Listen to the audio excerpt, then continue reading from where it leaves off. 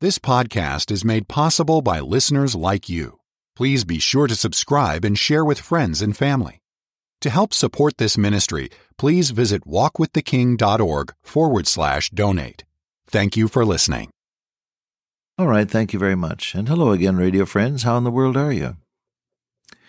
Yes, this is your friend Dr. Cook, and I'm glad, oh so glad to be back with you. I look forward to these times when we can share from the Word of God, believe me.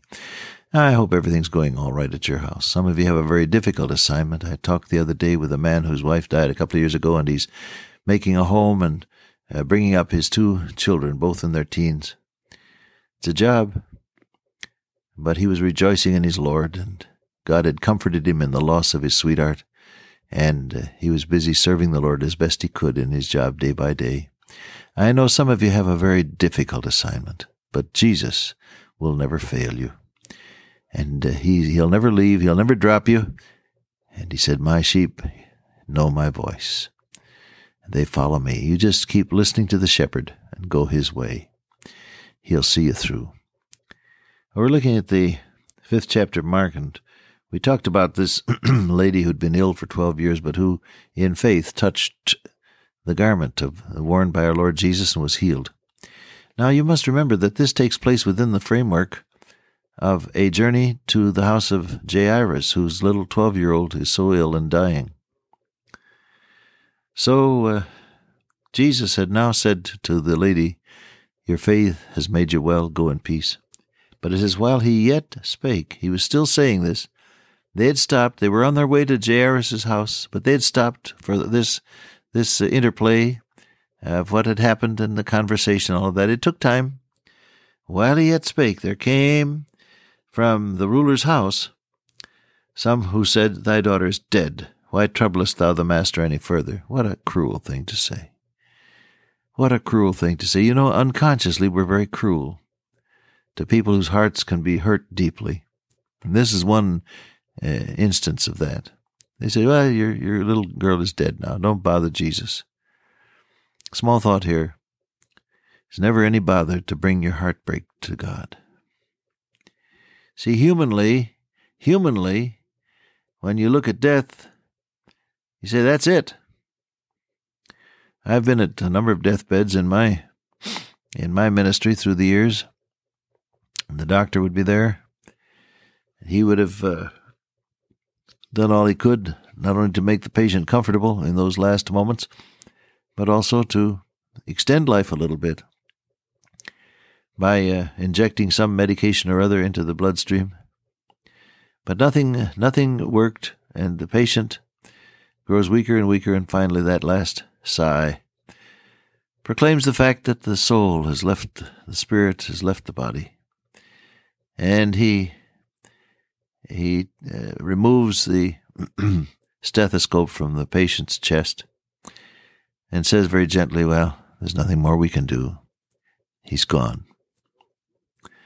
See, and so humanly, we look at situations like physical death and other things in their finality, and we say, well, that's it. There isn't any more you can do. Can't even talk to God about that. Don't bother God about something that can't be changed. That's the thing that human nature says.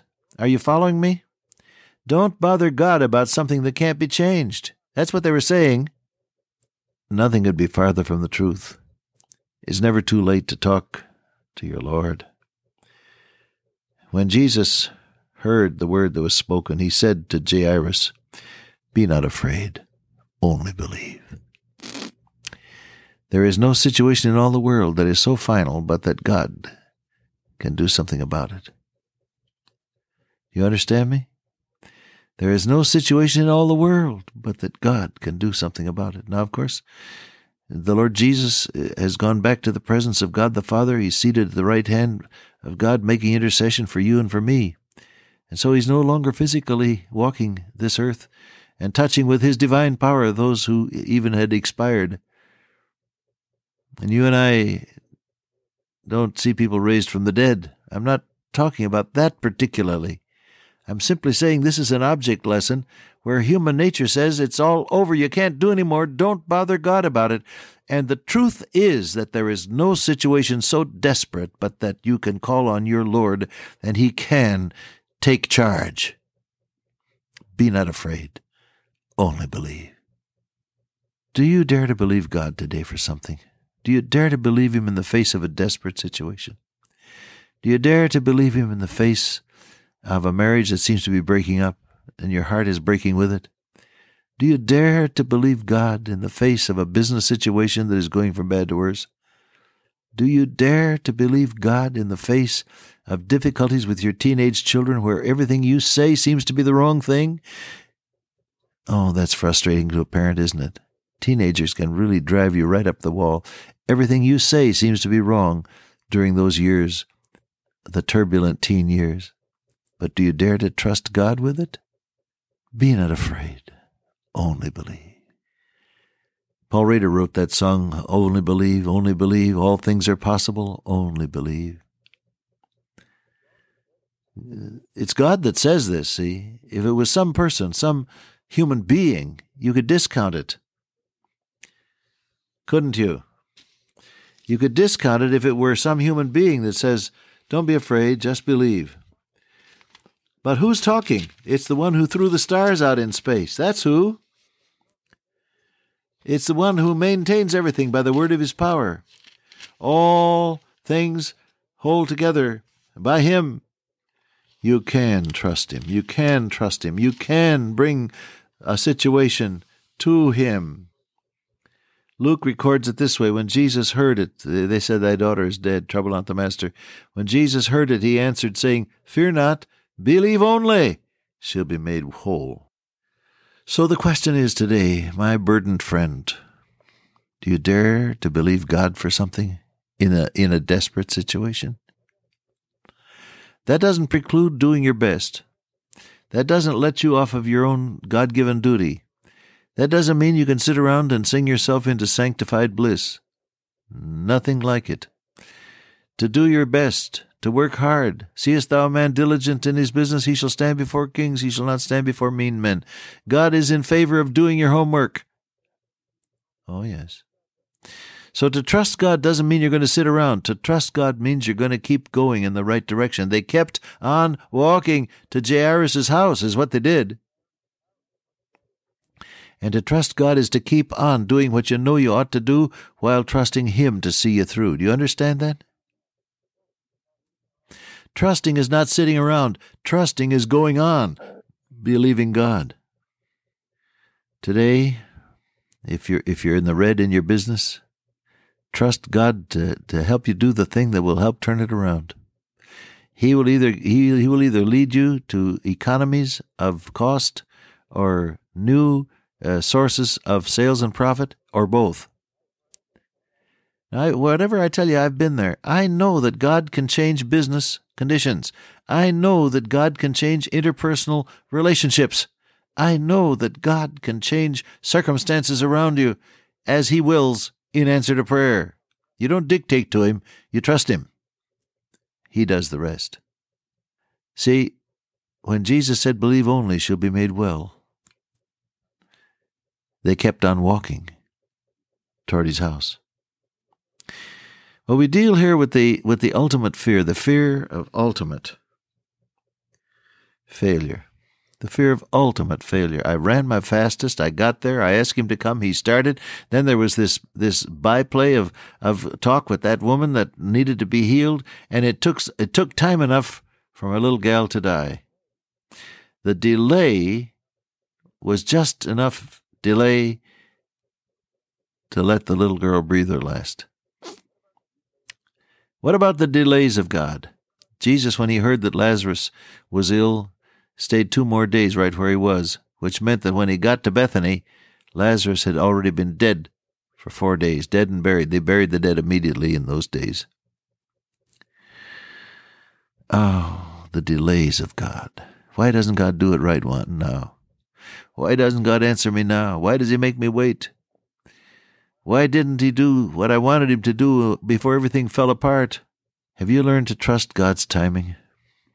That's one of the great lessons you and I need to learn, I think. To trust God's timing means so much.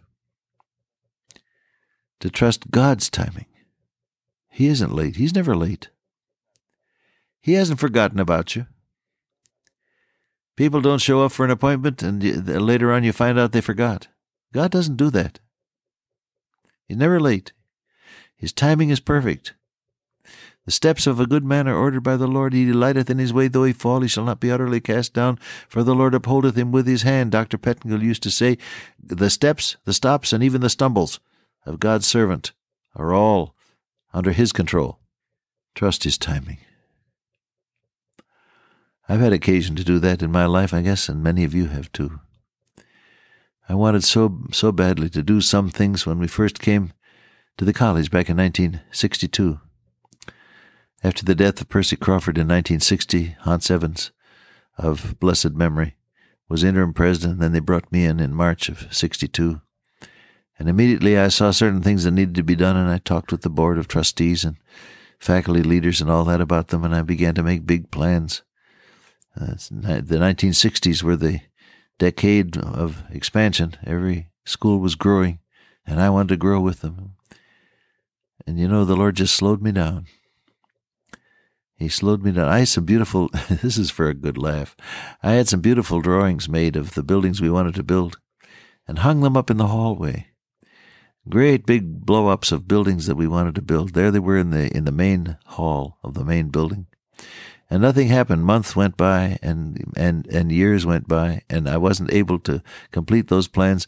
And people began to joke about Cook's paper campus. I finally took it all down. You know what the Lord was doing for me? He was keeping me from going too fast. Several colleges within less than an hour's drive from where we were located went broke in the 70s because they'd gone too fast in the 60s. God's timing for Bob Cook was perfect. Will you trust God's timing today? Will you trust him with the impossibilities in your life? Will you trust him with the things that you just can't understand?